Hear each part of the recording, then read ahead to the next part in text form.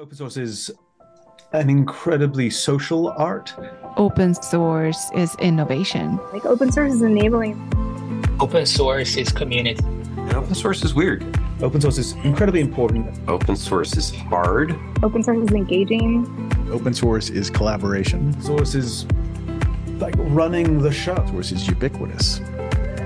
Open source is, well, my life. And open source is not free. Hello, my name is Ildiko. And I'm Phil. And this is the My Open Source Experience podcast, where Phil and I will talk to open source veterans, newbies, their managers, and just really anybody who is either already involved in the open source ecosystem or would like to. This podcast will be all about the individuals, their voices, and their experiences that they've been through ever since they started to think about open source or getting involved in open source. Yes, we'll show the various different types of open source communities that are out there, some pluses and minuses, and how to navigate them. Before we dive in, let me give you some important reminders. People on the podcast participate as individuals. They do not represent any company or organization.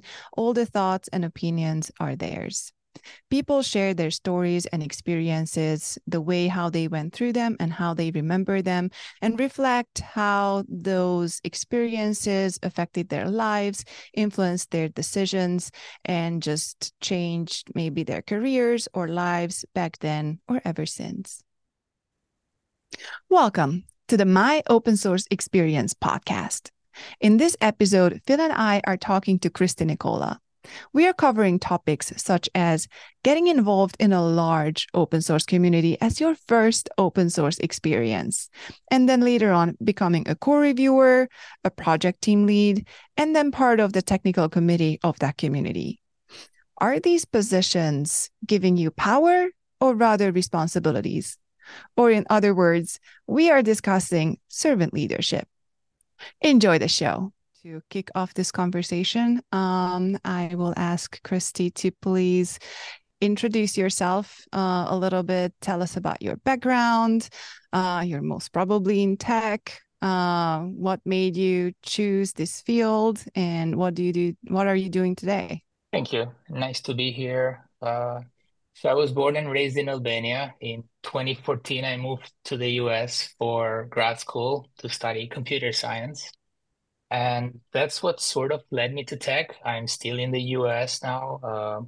Currently, I'm based in Washington, D.C. I'm a senior software engineer at the MOC Alliance, which is a collaboration between the major universities in the Boston area and medical research centers and industry and government.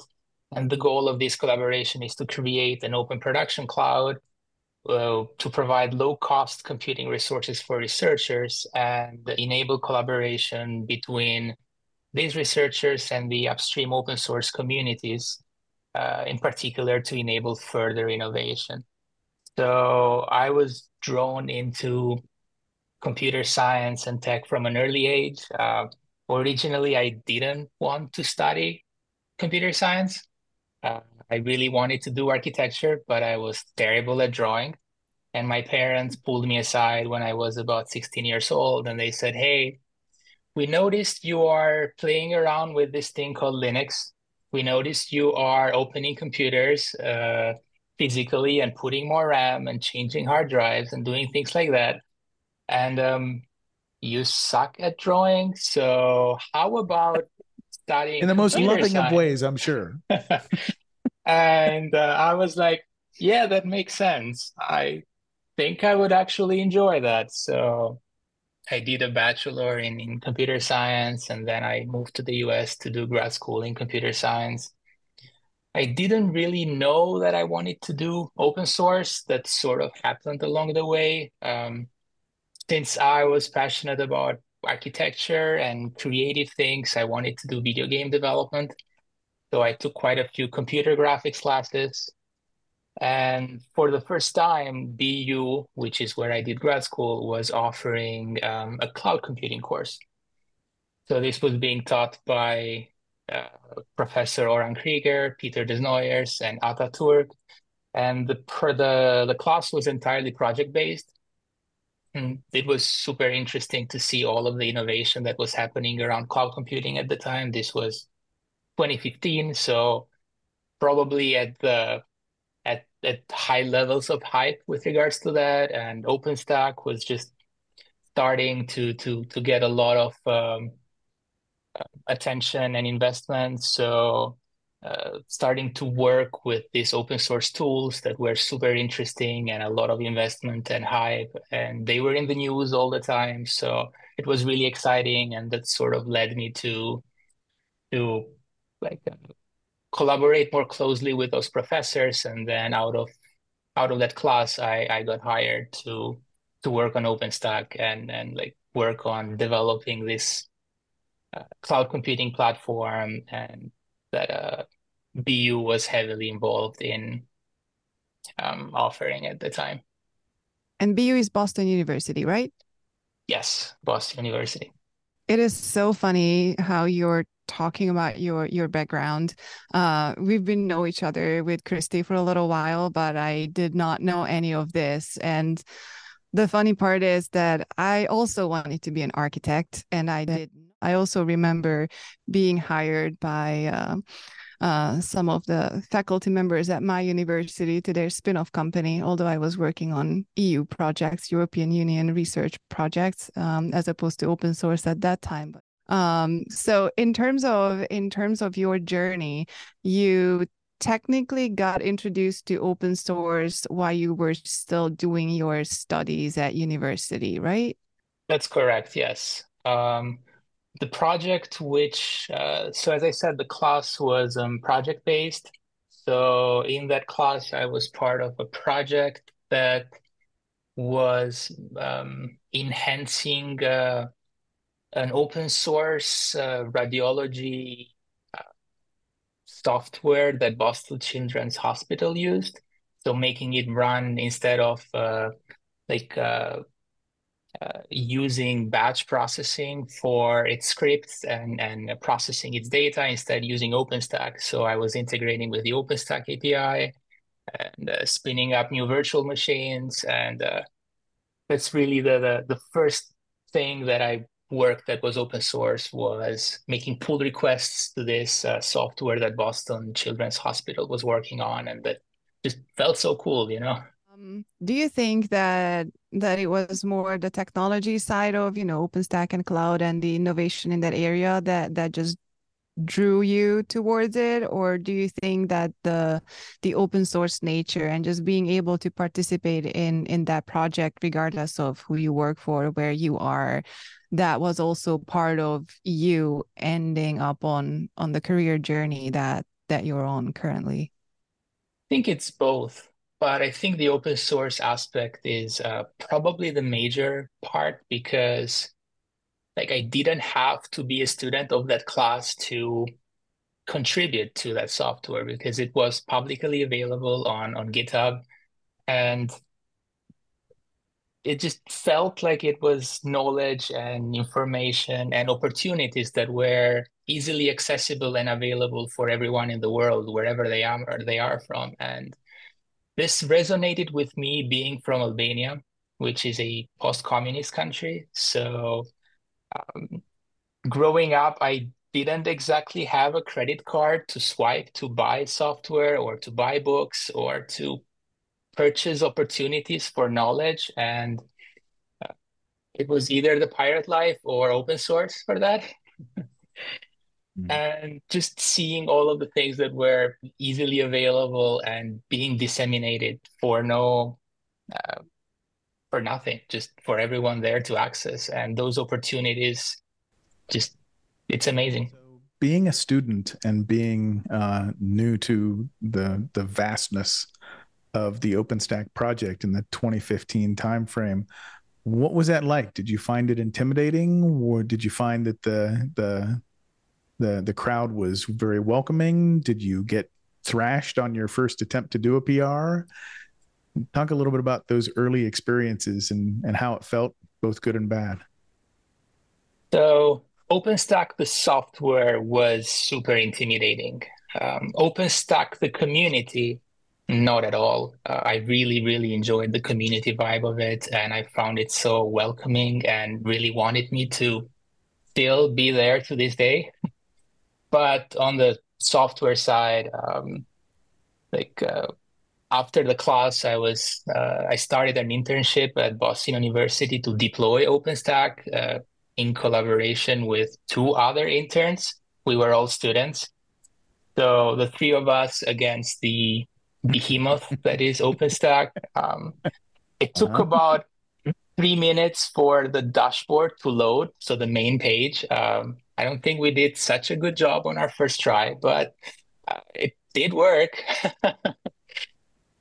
And but on the other hand, the community was super welcoming. So the mailing list, IRC, people were there. It was really easy to reach them, to ask questions, get responses.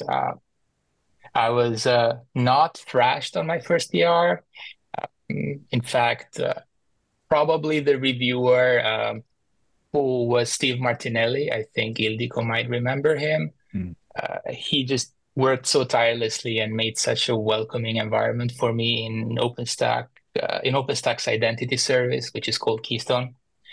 So within a couple of days, I think I got that change merged and my first contribution to OpenStack. This was around early 2016, I think. That sounds like a great journey. And I can reassure you, when I was working for Ericsson in I think it was 2013 by the time I started on that project, when we were trying to deploy this OpenStack thing. And well, it took us probably a longer time to get any dashboard working anywhere, if it even existed at that point. I remember a lot of command line interface commands being typed in and then head scratches of why is this thing still not working? But when it comes to the community experience, do you think that that very first experience contributed to you still being with the project? Because if I know correctly, you still are working on OpenStack. It did have a major impact, and like I've always been drawn to online communities since I was like a kid, in forums and online video games and stuff like that. And I'm always attracted to that social aspect, that community aspect. And OpenStack really epitomizes that really well. And attending the weekly meetings and talking to all of the wonderful people, learning so much by reviewing their code and having my code reviewed. And it's just, I haven't really encountered toxicity. At least personally, I cannot talk for other people, but for myself, I just found it such an exciting place to work for, having access to all of these smart people from all over the world. When you got the internship and then got hired, was it fully set that you need to work on Keystone, or you had some flexibility in terms of what you will try to do within the community and with the project? So it wasn't set that I would work on anything really upstream. We were trying to. So one of our goals at the time was to make a federated OpenStack cloud work. That was the first responsibility that I was given out of when I was hired full-time. And initially we approached the Nova team, which is OpenStack's virtualization, I guess, virtual machines as a service team, and trying to like get those changes approved there. But the federated aspect really was more about identity and access management. So eventually I started getting more interested and more involved in that, and especially the federation aspects, so OpenID Connect and SAML, and like just federation in general was really the Keystone team. So I started asking more questions there, getting more involved there, submitting more changes, getting them approved, and just little by little, I started becoming a part of that team, but that wasn't set in my job responsibilities. It's just something that was helping me be more effective at my primary responsibility, especially having access to these people. So if something didn't work, then I knew who to talk to because I've talked to these people before. I've helped them out. They've helped me out. So it just helped me be more effective. And eventually, after perhaps many weekends being spent contributing on my own free time, I finally got, I think, 20% of my time just to work on OpenStack and Keystone, just for no reason in particular, just contributing in general. You mean 20% of your work time that went into contributing what you felt would be a reasonable level of maintenance for the project. So just to care about the project. Yes. So just being involved with the team 20% of my time, and the other 80% of my time doing my own like responsibilities on the Mass Open Cloud, so the MOC and like Boston University. So just 20%, but it felt such a huge mountain to climb because before that it was spending evenings and weekends just out of passion and desire and excitement. But then seeing how that actually translated into being more effective at my job and this being recognized by my boss was really rewarding and that's kind of huge, actually. Yeah. Right.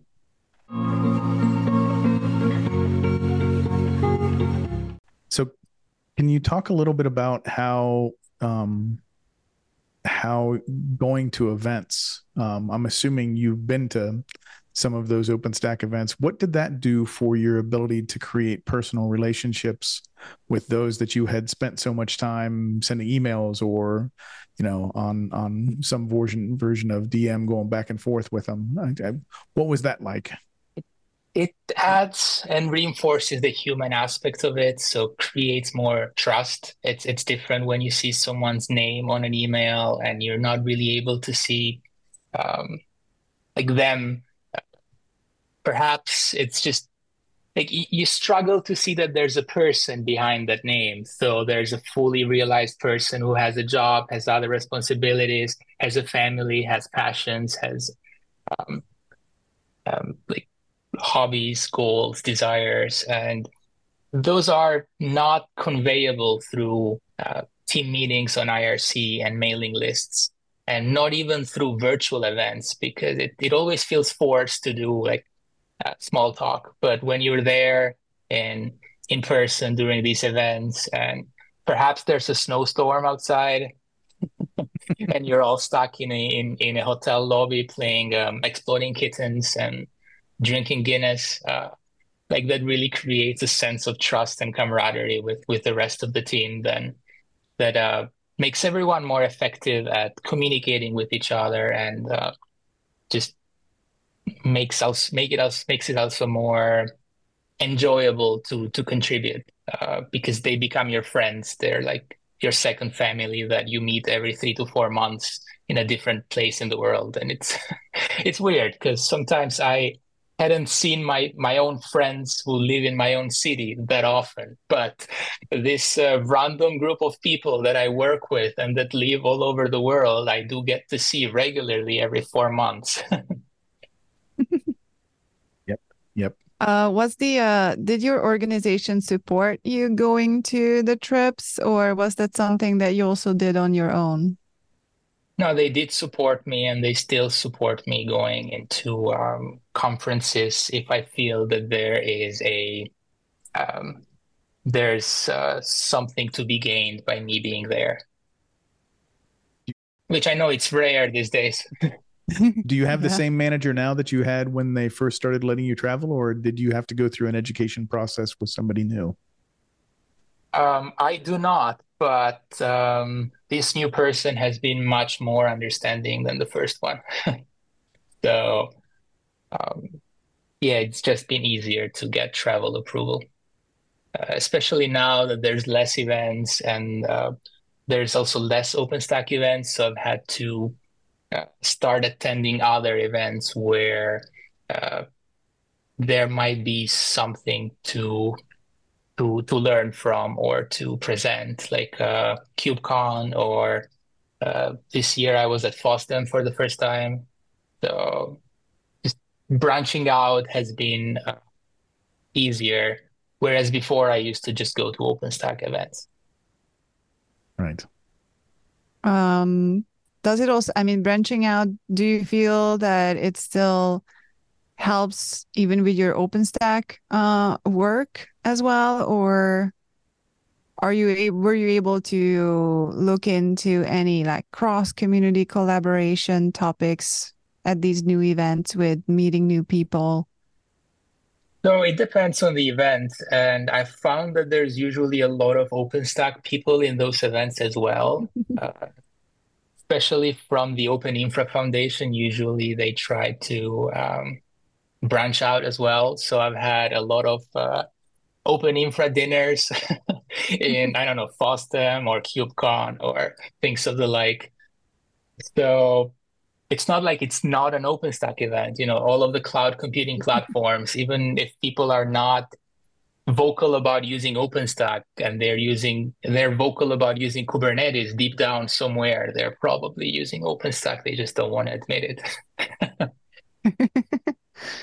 Yeah, exactly. Go where the people are and find them where they are. That really all of us are doing that to some extent. That's very true. But when I went to KubeCon this year, it was also really interesting to talk to the Kubernetes upstream community, see their challenges, especially talking to the steering committee, seeing what challenges they're having now with regards to contributor experience and just in general, the governance aspect of a very large open source project.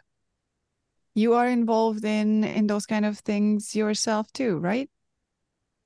Yes, on the OpenStack side, I am on the OpenStack technical committee. And up until the last week of September, I was the chair of the OpenStack technical committee. And you're also a core reviewer or maintainer, whichever term we want to use, they are kind of synonyms to each other on the Keystone project as well. Yes, that's correct. I've been a maintainer or core reviewer since about 2017. I was the project team lead for Keystone for about a year in 2020. I'm still involved with the Keystone project, but much less so these days. These days, I'm mostly focusing on the governance aspect of OpenStack and on my non-OpenStack upstream job. Okay, so you have a whole governance journey, and you said that you became a core reviewer in 2017, which is a bit over a year after you started to more actively contribute to the project. Becoming a core reviewer, was that something that you thought about from the beginning, or did it come along the way that you would be interested in taking on some more responsibilities within the team? So not from the very beginning, perhaps, because initially I was just excited to contribute and see my patches be merged on software that is very widely used. But eventually, after a while, as I got more involved and started attending the team meetings, as I started attending the team meetings, fixing more bugs, it started becoming more a question of I would be more effective if I also can review things, if I also can merge things, because I've been involved for a while and we're all aiming for the same goal here. So that's when it starts, from a practical perspective, becoming a goal rather than just contributing in general. But it wasn't something that I wanted just for the sake of like writing it down on my resume or whatever. It's just the team was something I wanted to help with, and seeing the load that was on the maintainers and being able to also take some of that load for myself and help them with reviewing patches was a win-win, I guess.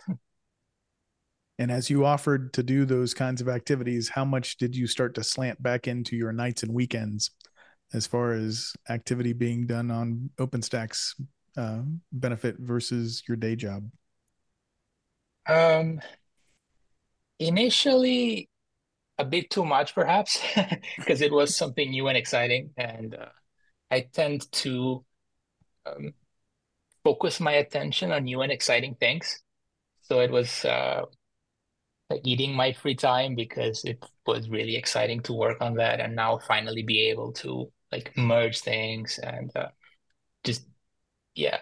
But eventually, like you start finding ways to sneak out of that 20% because a lot of the things that you're working on also related to the other 80%. So there were some patches that would be greatly beneficial to merge into Keystone because they would add a feature that that would be used in our cloud. So there were weeks where that started being 100% for several weeks, and then it would be less of a like a hard line because the lines really got blurry. We or one of our clouds that we offer is OpenStack based. The other is based with OpenShift, so Kubernetes. But most of our users really are still on the OpenStack cloud. And yeah, all of those features that we managed to get merged would be more help for us along the way down the line in supporting and operating this cloud. But also a large aspect was just maintaining the cloud itself. So forming those relationships with the Nova team, with the Cinder team, the other teams of the various components that make up OpenStack started becoming more of a like necessity for the job itself. So the lines really got blurry at some point.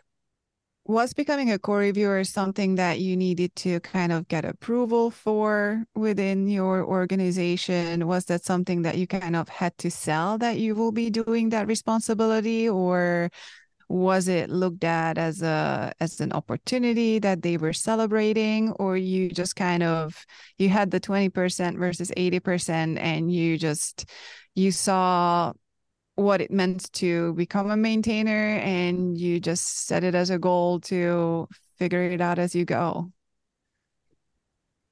It was definitely figuring it out as I go. It did get celebrated though when I announced that I had gotten maintainership in Keystone. It's not an easy thing to do because it means that you have gotten the trust of like the rest of the team, that they trust you, that now what you say with regards to patches and things is valid and is correct. So it was definitely celebrated. I was also really happy to get it. So I was gonna make it work. It felt validating to be told that, okay, you've been working on this thing for a year and a half now. We trust you. And it meant a lot to me. Was it also intimidating at the same time though? That you have all that power? Yeah, in the beginning, yes, because imposter syndrome is always a thing. Up until the day before, people trust you when you give, or rather, the feedback that you give is usually with regards to how this patch could be improved, but it's never about fully approving a patch. Whereas from this day forward, if you are the second person reviewing something, then you click merge. And that was intimidating at first. I hear you. I do have the experience myself, and I think my mentor at the time found me a patch that was like a sure thing, and I think if it failed. It failed the CI test on some stupid thing at the end, and I'm like, oh my God, seriously, this is the first thing I pushed the button approve, and then it went into the CI system, and then it just spit it out telling me that nope, not this one. I'm like, oh, what did I do? It's not your fault. It's the fault of the CI. It's always the fault of the CI. Yeah, right. But yeah, I definitely remember too that one thing is the excitement and the trust and the validation, and then like I actually not just get to decide something, I will have to decide something and take the responsibility that I let the thing in, even though there will be at least one other person who has to say that they like it too. Like at least in OpenStack, there is a culture that at least two core reviewers have to say that this is good to go before you're able to approve.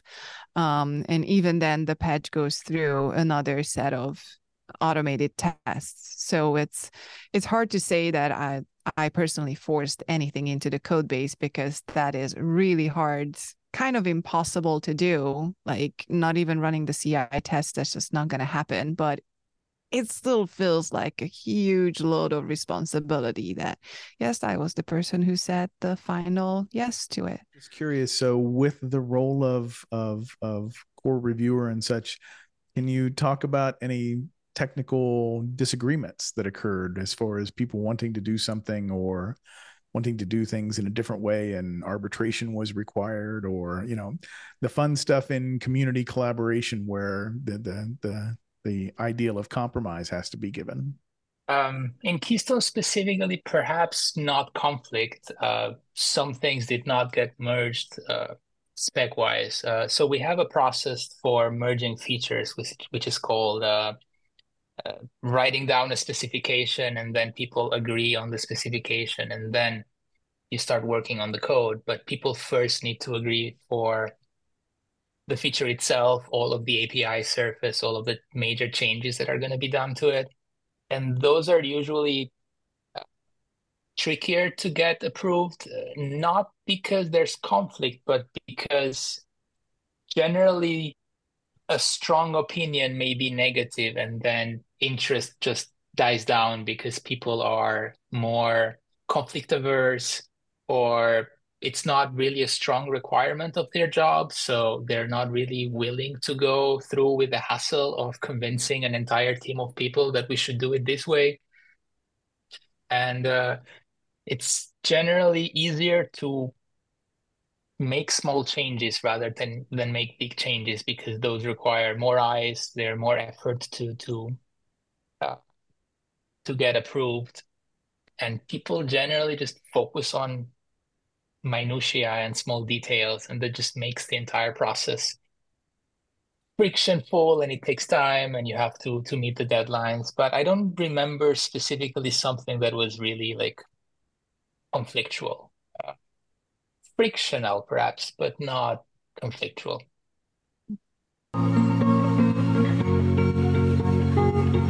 So you were a core reviewer to the project, and then you also became a project lead, or in OpenStack terms, a PTL, which means project team lead at one point. Was that something that you wanted to do? How did that happen? That happened around the time that OpenStack was really losing a lot of its contributors. So at the point in time that I became PTL of Keystone, I was one of the last maintainers who still hadn't served my time as PTL. The end of it, it was my time. And I wasn't really wanting to do it, to be honest. I'm not good at project management things. I'm more of a technical person, but also a person that enjoys like meetings, building consensus, and just the social aspect of open source. I do not have the project management piece in the middle that connects the two.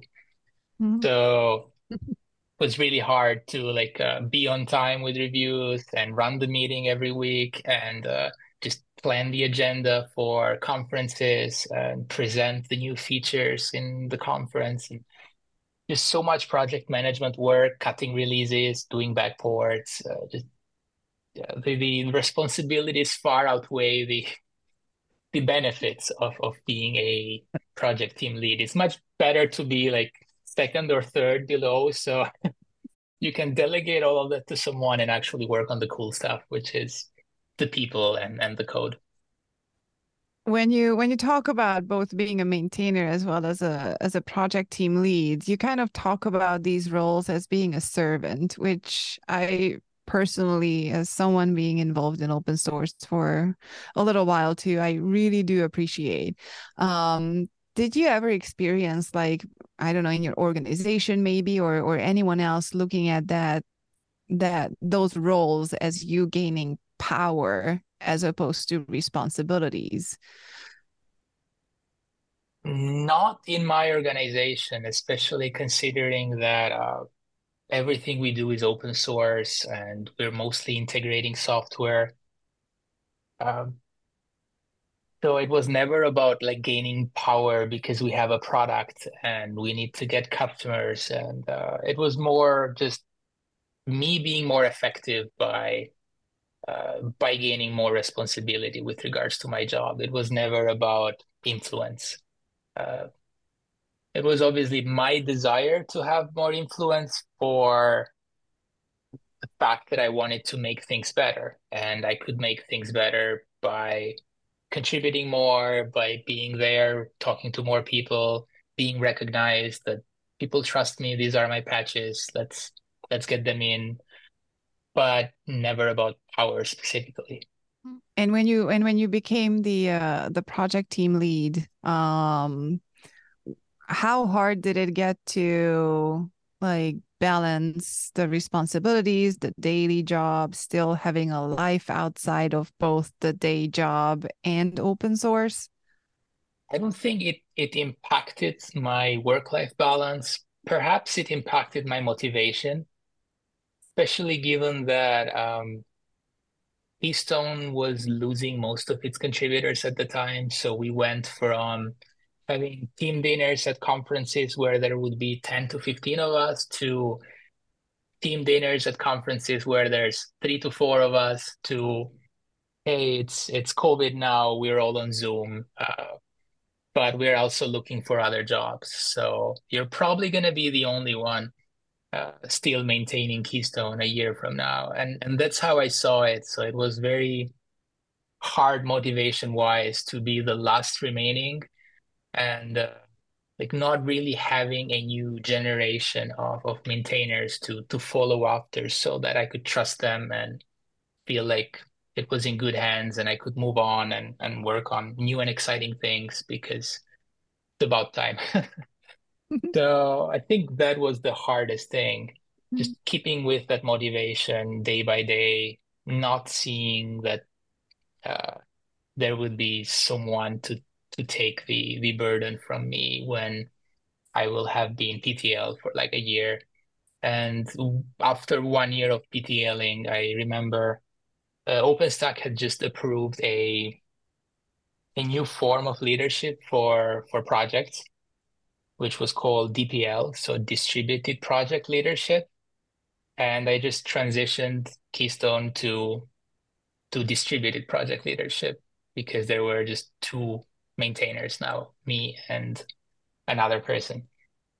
And neither of us really wanted to do the role, but diluting the role into between 2 people and nobody really having that, not a lot got done during that period.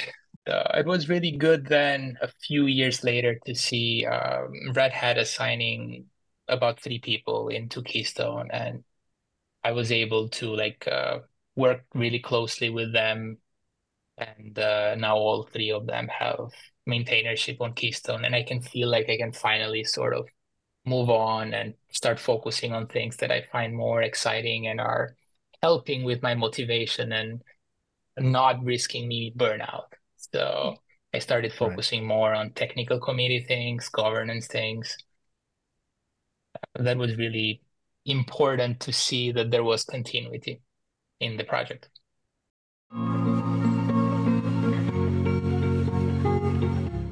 Do you have plans to move off of OpenStack and more into Kubernetes or other space, or are you comfortable where you are still? I'm not sure. I haven't really like I've started engaging with the Kubernetes community on a governance perspective, but from a technical side, I haven't really felt that sort of attraction, inclination, or welcoming environment, perhaps. It doesn't help that I also need to learn Go. OpenStack is Python based, and I've been doing Python solely for 8, 9 years now. So need to transition to a new language, learn a new language, learn a new community with all of the traditions and culture and changes that that new community brings.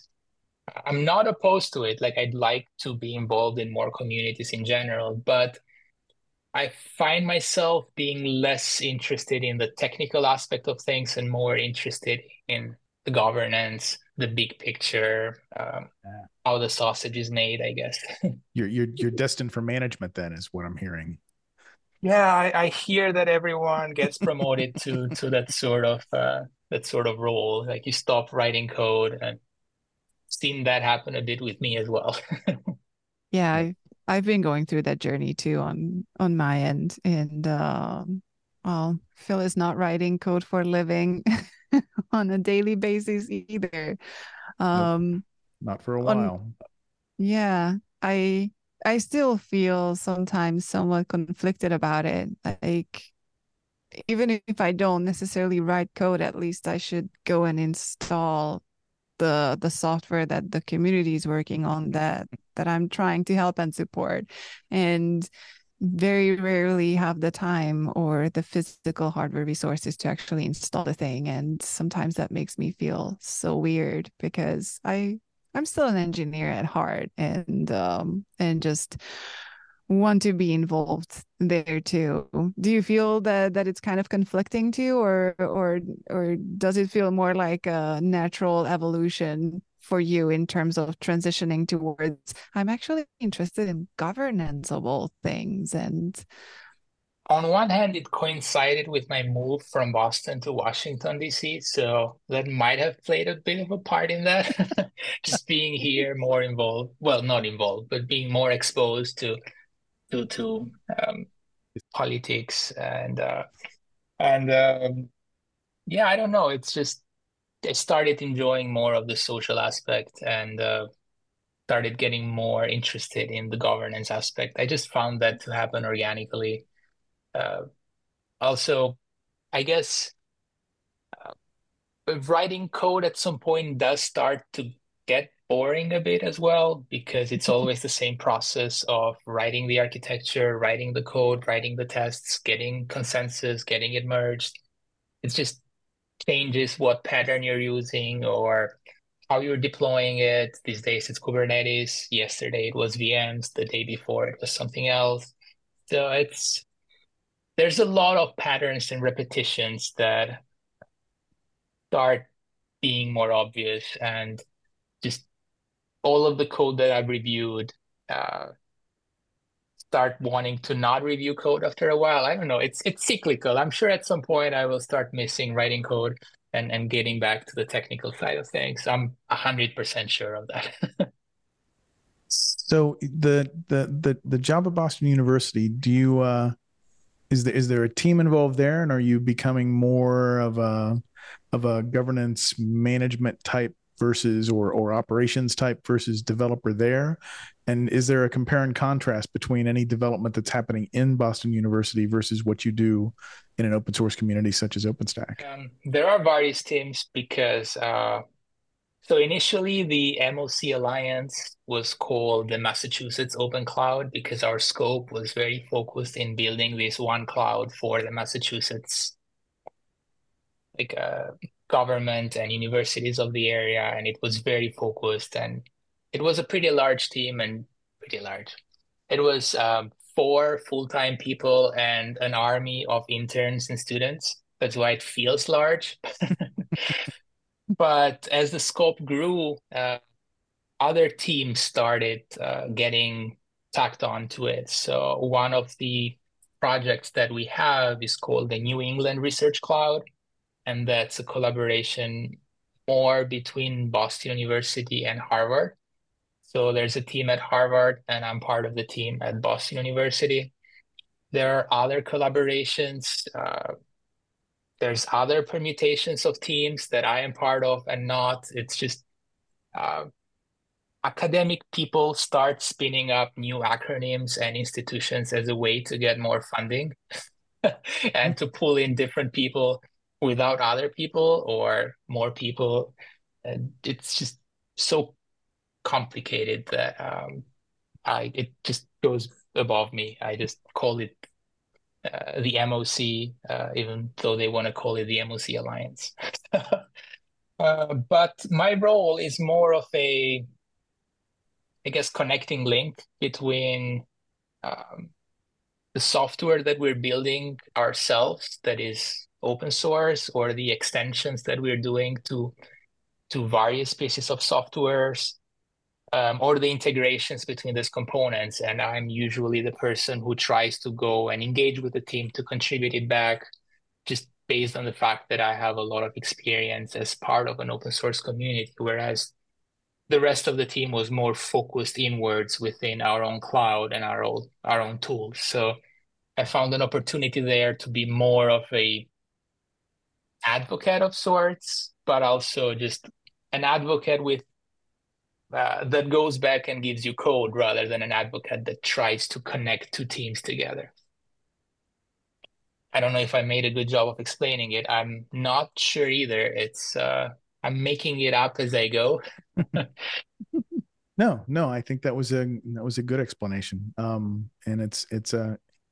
I think it's a relatively common task for anybody inside of an organization where you have open source engagement expertise, for a lack of a better term, right? You know how the community works, you know the right things to say to get the community to accept what you're doing, and so forth. So yeah, I think that's definitely a role that is common in organizations, and being that connective tissue between different teams that are using different tools internally as well. That just sounds like, a strong technical leader. Like a one-man open source program office of sorts. Yes.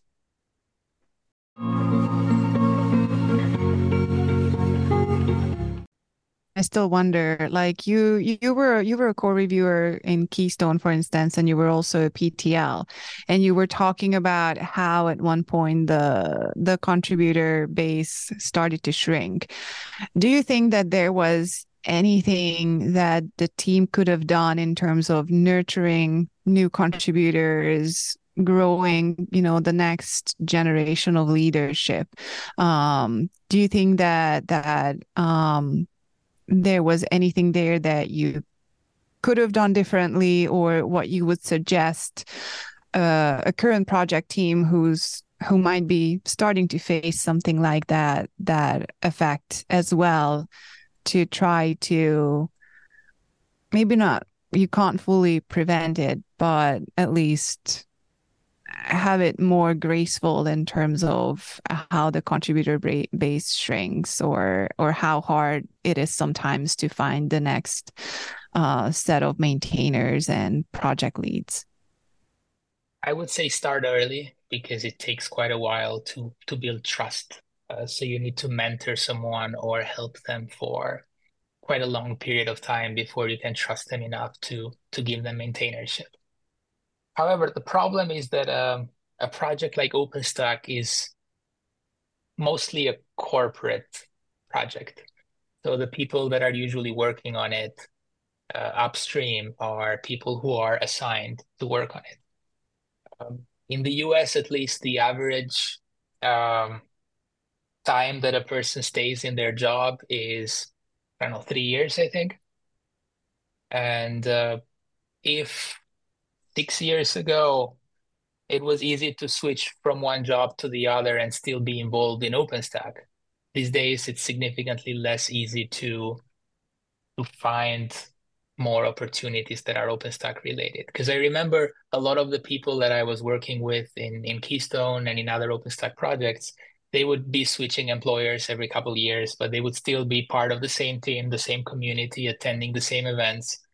You don't have that anymore. And unfortunately, being a project where you really have to be corporate sponsored, it's hard to just find people in the wild. And it's also uncertain whether those people in the wild are going to be sticking around for long enough that you can grant them maintainership and move on. And for Keystone specifically, that was the case. There were no other people that were doing the consistent contributions to show promise for like in a month from now or a few months from now, this set of people can be the new maintainers until, as I said, Red Hat stepped in and just assigned a bunch of people to work on Keystone. And for I think a period of a couple of months, 3 or 4 months perhaps, I was the only maintainer of Keystone. So it was hard and weird to be +2 merging patches by myself, submitted by other people. And I couldn't really submit patches myself and merge them myself. So that was a very weird situation to be in. Thankfully, we're out of that. But that was not a good time. Do you think that part of the challenge is how, the corporations and people who are assigned to work on open source projects, that you have to just transfer that message that the maintainership is a servant role, and at the same time why it is so important to do and invest in? Do you think that message is hard to get through? It's hard to get. It's also, there isn't a clear messenger for it either, because like the foundation can only do so much for convincing corporations to assign people to the project. And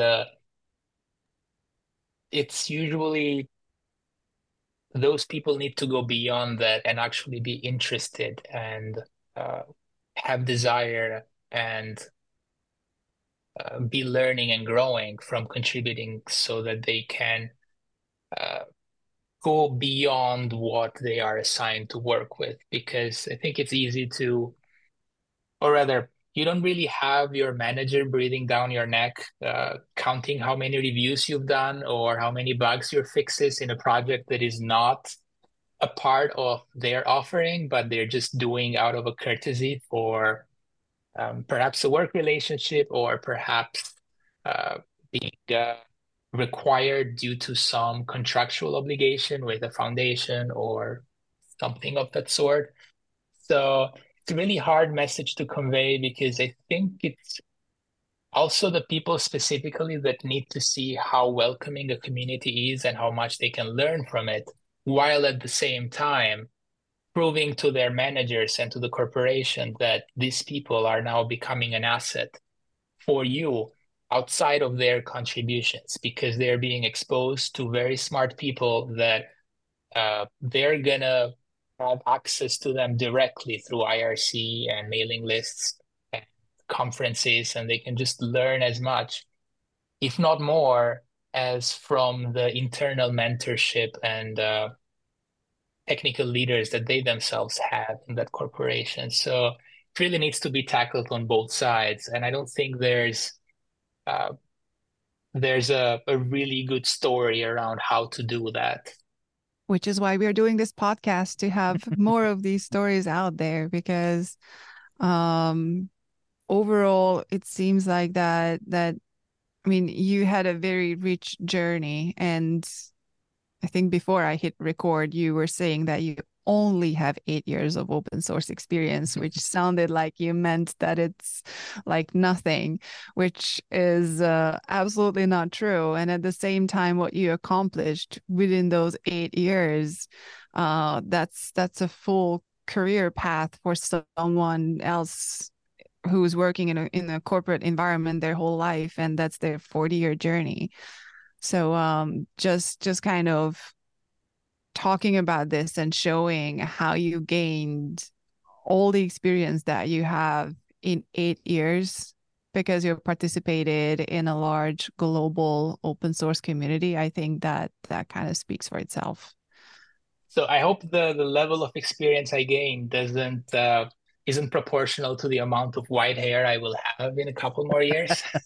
Because it definitely feels like I had a full career journey of 40 years just by the sheer diversity of things that you do as part of contributing to a community and maintaining an open source project. It's just the diversity of things and the diversity of challenges are not just things that you would be exposed to otherwise, or that you would be exposed in a much slow and perhaps more sustainable pace, rather than just being thrown into the responsibility and being told good luck.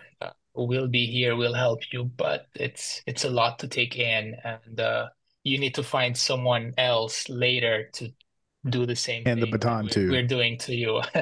Otherwise, you're just not gonna feel like you'll be able to move on because you feel like you have like that guilt and responsibility because it's your baby. You've been working on that thing for a while, and you cannot just let it be there. I definitely Yeah. had that feeling before. Yeah. That's why they call it a community, because that's what you're part of.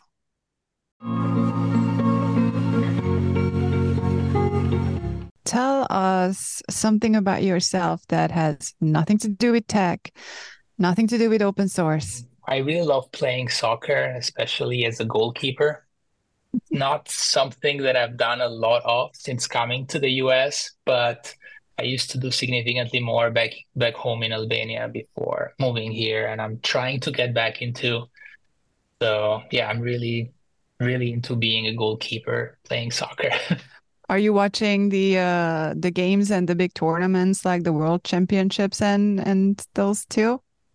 Yeah, the World Cup usually, even though the timings are really, really hard because if there's a match that is being played like for like the Premier League or the Champions League, and it's during work hours, so it's really hard to to get around seeing those.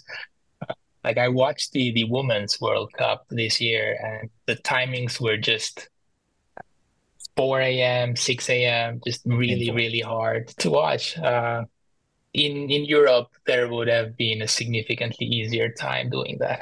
Yeah, it is definitely not a sport that's in the center if you're in the United States. Yeah. Not yet. We're getting Not yet. better, but not yet. It's growing, so we'll see where it goes.